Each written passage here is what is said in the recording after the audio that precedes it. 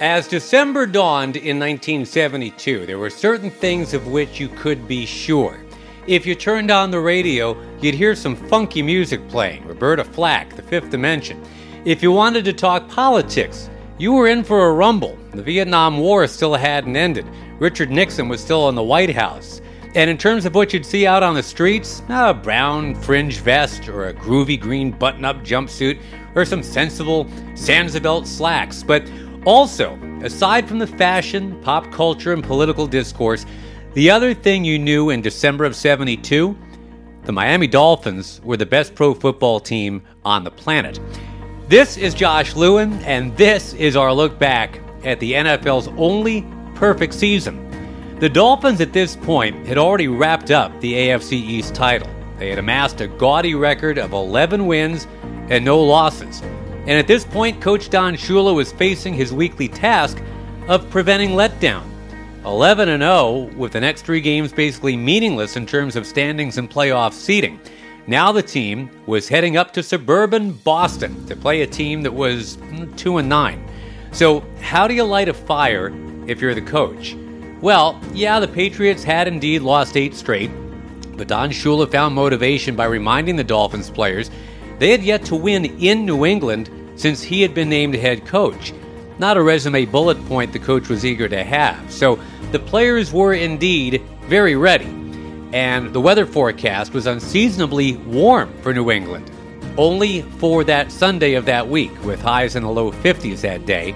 It had been 30 on Friday, 30 on Saturday, would drop to 20 on Monday. But for the Dolphins, Mother Nature rolled out a red carpet for the team with the turquoise numbers on their backs. Miami, a 2-touchdown favorite on the road. And why not? They'd played New England 4 weeks prior. They embarrassed them 52-0. But this one started slowly, with just a couple short field goals. In fact, you can't get a shorter field goal make than 10.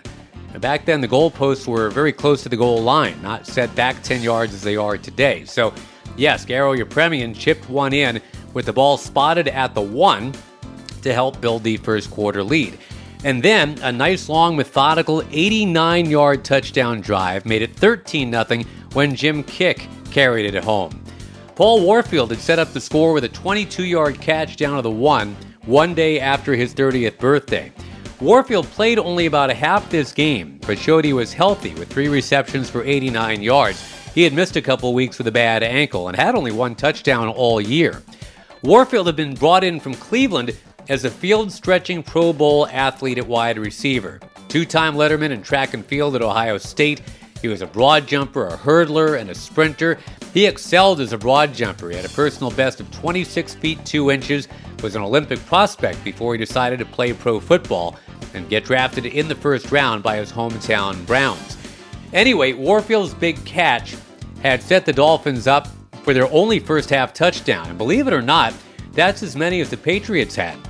Jim Plunkett, the youngster out of Stanford, found Tom Reynolds for a 36-yard score, and the halftime tally was a mere 13-7 lead for Miami. But then, all was right with the world again coming out of the locker room. Vern Danaherter started the second half with an interception. He took off for the goal line, was actually slowed down by his own teammate Manny Fernandez, who was, as he said, blind as a bat. The 2 big defensive linemen basically played bumper cars for a bit, and Danaherter, the big old country boy from Iowa, was caught from behind at the 11. In a 12-year NFL playing career, this would be his only interception. And Vern Danaherter remembered very fondly by his teammate Dick Anderson. Well, Vern Danaherter, again, we had defensive backs, you had linebackers, and you had linemen. And so the real key in that in 1972 was we had very, very few injuries and only replaced 1 or 2 players that whole season. And the other remarkable part was the fact that Bob Greasy got hurt on offense and Earl Morrow came in and won all those games. So, that showed you how teamwork can work. Danaherter, number 83, Manny Fernandez, number 75. They were the keynote guys up front, no doubt. 2 very different backgrounds. Danaherter from Sioux Center, Iowa, his ancestry Dutch. Fernandez from Northern California with his ancestry not Latino, but Spanish. The Andalusia region of Spain is where his grandparents had come from, and his parents ended up in Hawaii and outside of Oakland to raise a son that would grow up to be able to squat more than 850 pounds. That last name of Fernandez in Miami, a fun little source of confusion for some. Here's Manny. Oh yeah, I'm second generation American. My folks were both born. My dad was born in Hawaii, which at the time was a U.S. territory. My mother was born in Mountain View, California. My grandparents immigrated from Spain, down around through the Straits of Magellan up to Hawaii, and I should say my great-grandparents migrated to there, and my grandparents were their children. And they settled in the Hawaiian Islands in the 1880s and 90s. This was long before the Panama Canal. And my grandfathers, I don't know the exact history from both sides of the family, but sometime in the 19-teens, 1915s, 17s, around there, they migrated to California from the Hawaiian Islands and raised their families there. And my mother's side of the family moved into the Monterey, right into Monterey. And my grandfather was a merchant. He had a small, I guess you'd call bodega.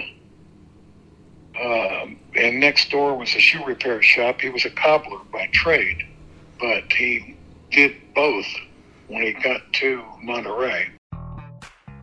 From shoe repair to shoe law, ultimately, for Manny Fernandez, he was an international man of mystery, as Austin Powers might have said back in the early 70s. Manny's teammate Bob Hines was intrigued by him for sure.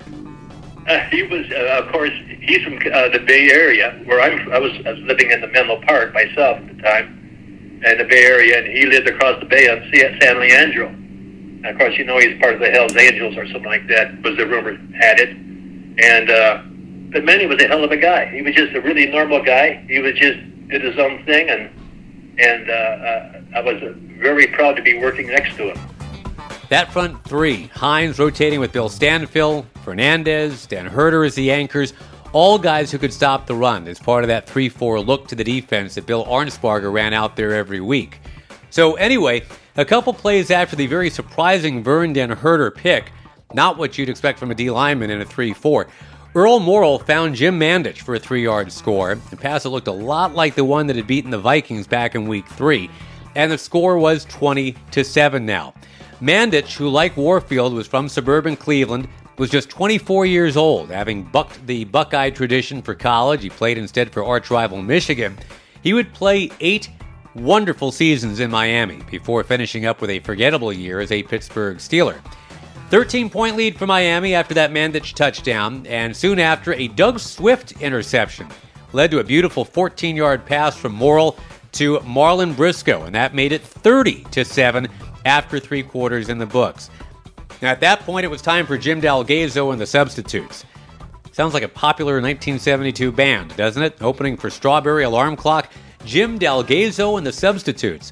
The long-haired, mutton-chopped, mustached backup quarterback thrilled to get in front of a huge pass list. The guy with the thick New England accent was actually playing in New England. It was bittersweet because, I get in the game and we scored it. We did score a touchdown, but I also threw an interception deep in our own end of the field, and then they scored a touchdown. So that was the one game I played with the Dolphins. After the game in Miami where I had the 2 touchdowns, it was the one game I played as a Dolphin that I really had more negative plays than positive plays. So it was a little bittersweet because I had family and friends there, and I would have liked to have done better. But, we were undefeated and going into the playoffs, and the rest is history. Yeah, big picture, no big whoop, and there was some honor to being picked by Honor Jackson. After all, he had gotten Earl Morrall earlier in the game as well.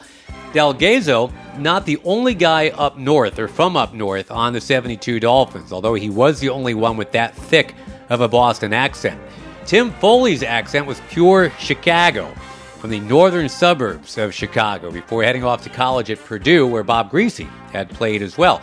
Dalgaiso remembers the studious member of the secondary, Mr. Foley, who played his entire 11-year NFL career in Miami.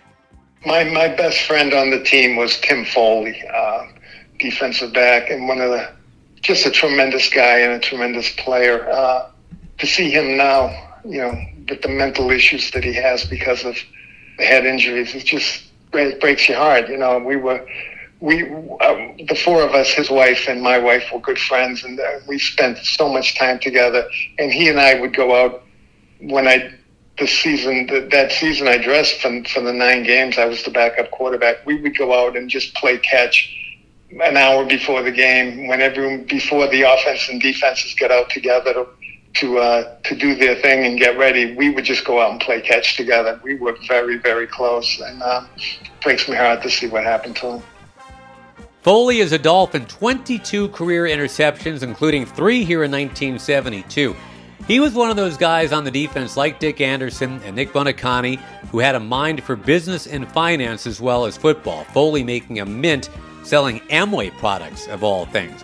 And back to Dalgaiso, he and the substitutes added another score on this day, an 8-yard run from Hubert Ginn. Ginn's a guy we've hardly mentioned within this podcast series so far. He may have been a starter on other NFL teams, but on a Miami team with Zonka, Kick, and Morris, that essentially left him all but unemployed. Ginn had started and starred at Florida A&M, having grown up in Savannah, Georgia. Eventually, he'd get traded to Baltimore for Don Nottingham to try and get some more playing time. Alas, he hardly played for the Colts either, and subsequently returned to Miami 1 year after that. So, with this game now at 37-7 Miami, the Patriots brought in Brian Dowling at quarterback. He was a famous Yale graduate who was a model for the character B.D. in the popular Doonesbury cartoon in the Sunday papers. Dowling, in his best NFL appearance ever, led the Patriots to a couple of late scores, and that would cut your final to 37-21. The story of this game, the 304 rushing yards the Dolphins had rolled up. No one runner had an unusually high total. This was a total team effort, emblematic of how this team just kept winning week after week. You look at the stats, Mercury Morris, 15 carries for 113. Larry Zonka, 15 carries for 91. Ginn, 8 for 47. Charlie Lee, 7 for 30. Jim Kick, actually the 5th leading ball carrier of the day, 6 carries for 23 yards. The Dolphins on the road had outrushed the Patriots 304 yards to 110. And now the team was within sight of the all-time record for rushing yardage in one season, held at this point by the 1936 Lions. And these Dolphins were 308 yards away with 2 games to go. And these days, that's something that would have gotten plenty of attention. But back then, Larry Zonka said it was basically a collective shrug of the shoulders. I asked him, did you guys think about the rushing record at all then? I don't even think about it now. You'd have to tell me what records we had. The record that was important was the win-loss record. And if we could set other records with yardage, I think that's great. That's a bonus kind of thing. That's a personal kind of thing. But at the same time, you got to realize that pales by comparison to your win-loss. And whether you made it to the big one and won it, or whether you made it to the big one and lost it. This defines a whole season after that. It's one thing to be appreciative to get to the Super Bowl. But if you get there and lose it, it just isn't the same. I don't care how well you did during your regular season. It's still just the whole thing just takes on a different shade. So you got to get there, you got to win it. And that's what we concentrated on. And I think had we concentrated a little more, a little sooner, Super Bowl VI may have been a little different. Who knows? We might have had back there triple header there. Who knows? But that's always, that's for fantasizers, a dream. The reality is we went undefeated, so we got to settle for that. But back of my head, I'm always kicking that around. If we listened to him a little more, maybe it would have made a difference. Hadn't even thought about that, a three-peat. That would have been something. And spoiler alert, that single-season rushing record would fall eventually, and this game certainly helped pad the stats. Added up, Miami had come up with 4 touchdowns and 3 short field goals from a short field goal kicker. Garo Yepremian was continuing to have a really nice season. It was continuing to be the forerunner of that beer ad 4 decades later about the most interesting man in the world. His teammate Charlie Babb had this to say. Well, you know, Garo was a real intelligent guy that had a great sense of humor, and he physically he wasn't very talented. But I'm going to tell you, if you ever wanted somebody to kick an important kick, you knew he could do it. I mean, he was a gambler at heart. He had faith in himself, and it couldn't have been anybody better to kick that thing, because we used to play cards and do a lot of things when we had free time. And Garo, I mean, he believed he could do anything, and he was a small man with a big heart. Beautifully said. And the team's punter, as you'd imagine, got to know Garo very well. Here's Larry Seipel's take. Garo's a great kid. I mean, just a good teammate. He made great ties,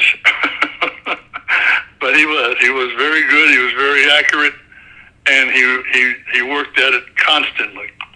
And my hat goes off to him for what he did coming from Detroit, and not having much of a chance. And then in Houston in the preseason game between him and Kremser, and she said, whoever wins this one here in practice the day before the game, you're going to be on the team next week. So it ended up being Garo. When you write the narrative about the 72 Dolphins, of course it starts with the no-name defense and the 2 quarterbacks and the fabulous running backs and the star wide receiver, Mr. Warfield. But you also have to include the little balding kicker from Cyprus. Let's go back to Manny Fernandez. He was asked to reflect on the legacy of the entire 72 team and why all these divergent personalities all became a perfectly stitched patchwork quilt. Oh, well, I can tell you what I can know about me. I felt like I had been blessed to have been made a part of that group of people. That team, just a lot of special ball players, a lot of special people, good people, and caring people that have stayed together all these years. We look forward to those reunions. We've had them every 5 years, and sometimes fewer when they were inducting players between those 5-year intervals. Those are the times I most look forward to since I left football, was getting back together with that group of players. They were just not just teammates, but special people, great friends, and people that you just knew had your back. Now, the guy who was usually in charge on the field was the 6th-year quarterback, Bob Griese, but he'd been out since week 5, hurting his ankle in the San Diego game. And yes, it's true the Dolphins didn't miss a beat in his absence with Earl Morrall, a very capable replacement, but the guys all had tons of affection for the guy who wore number 12. Here's Larry Seipel again talking about Bob Griese. Well, I think Bob was a genius as far as running the offense. He and Howard and Shoeless would sit down, night before the game, go over the game plan, what they wanted to do. Bob actually ended up calling 99% of the plays, and he relied a little bit on his offensive line. He knew who to ask and who not to ask. And, if you ask Mercury Morris, well, he just give me the ball. That's all he wanted to do. But, Bob was very, very smart in controlling the offense and doing what we did best when we were running the ball. He didn't worry about throwing the ball down the field unless he absolutely had to. But he was good, solid quarterback, very intelligent. As sharp as Griese was both on and off the field, what he also was guarded. So many motor mouths on this Dolphins team, great copy as the media guys would call it, but Griese was never the best quote. Miami sportscaster Tony Segreto said he pretty much gave up trying to squeeze any juice out of the Griese brand of citrus. After all, there were plenty of other guys who were good copy. In terms of copy, I'll answer that. Merck was obviously the top guy. Mandich was always very, very good. Nick Bonacani and Paul Warfield were excellent in a much different way. They were both very cerebral in their answers to you. Paul Warfield, you would ask him a question, I could still hear his voice. He almost had a poet's-like voice in answering the questions. He broke down the receiver's position better than anybody I knew, not just as a tutorial for other receivers and for Bob Griese, but to make it explainable and understandable to the fan who really wanted to learn about the game of football. So you had those types of guys. And Vern Denherter, very quiet, yet very, very forthcoming. Manny Fernandez, excellent interview. Howard Twilley, great interview. No shortage of talkers on this team, that's for sure. And one of the really underrated ones, rookie Eddie Jenkins. And yes, rookies are supposed to be quiet and take it all in. Something Jenkins says he fully understood, arriving out of a small school up in Worcester, Massachusetts, Holy Cross. But he was forced to dive right in. Well, first of all, there was a lot of talent when I got to rookie camp because, you know, the whole schedule is different than it is now. It seems like we had close to 7 days before even the veterans arrived, just rookies and maybe veterans who were on the bubble. So it seemed like when I got there, there were at least 50, 60 people already, not even including the starters and the veterans. Wow. So that set it up. And that was awesome for me because I came from like a small school who would certainly be maybe at what they are now. I think they're Division II. So it's that kind of school. Even though we played against Syracuse and Army and Boston College, we only had like 5,000 students. And I'd only played 20 games in college. My friends told me, hey, man, get some autographs, take some pictures, make sure, you could take some pictures with the stars before you come back. That's how much confidence my friends had in me. Maybe it's just me. Eddie Jenkins and the late comedian Mitch Hedberg sound almost exactly the same. It's uncanny. Let the record reflect. That's been figured out here on this podcast episode number 12. And all due respect to the guys like Jenkins, who got into this one late, in the battle of the backups, the Miami B team against the New England B team, well, the Patriots scrubs dropped a quick 14 points in garbage time, which big picture is kind of a shame.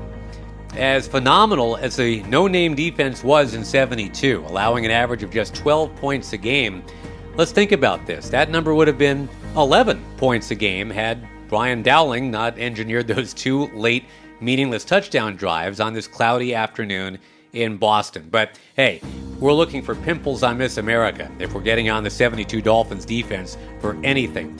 Even though it says in the record books New England scored 21 points in this game, when it was starters versus starters, it was Miami 37, Patriots 7.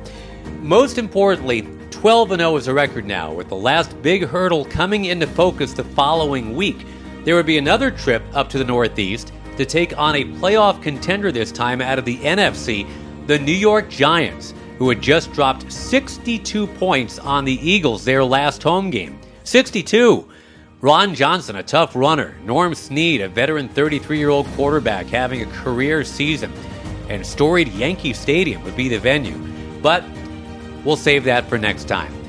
This time, at brand spanking new Schaefer Stadium in Foxborough, Mass., once again, your happy final score was Miami 37 and New England 21.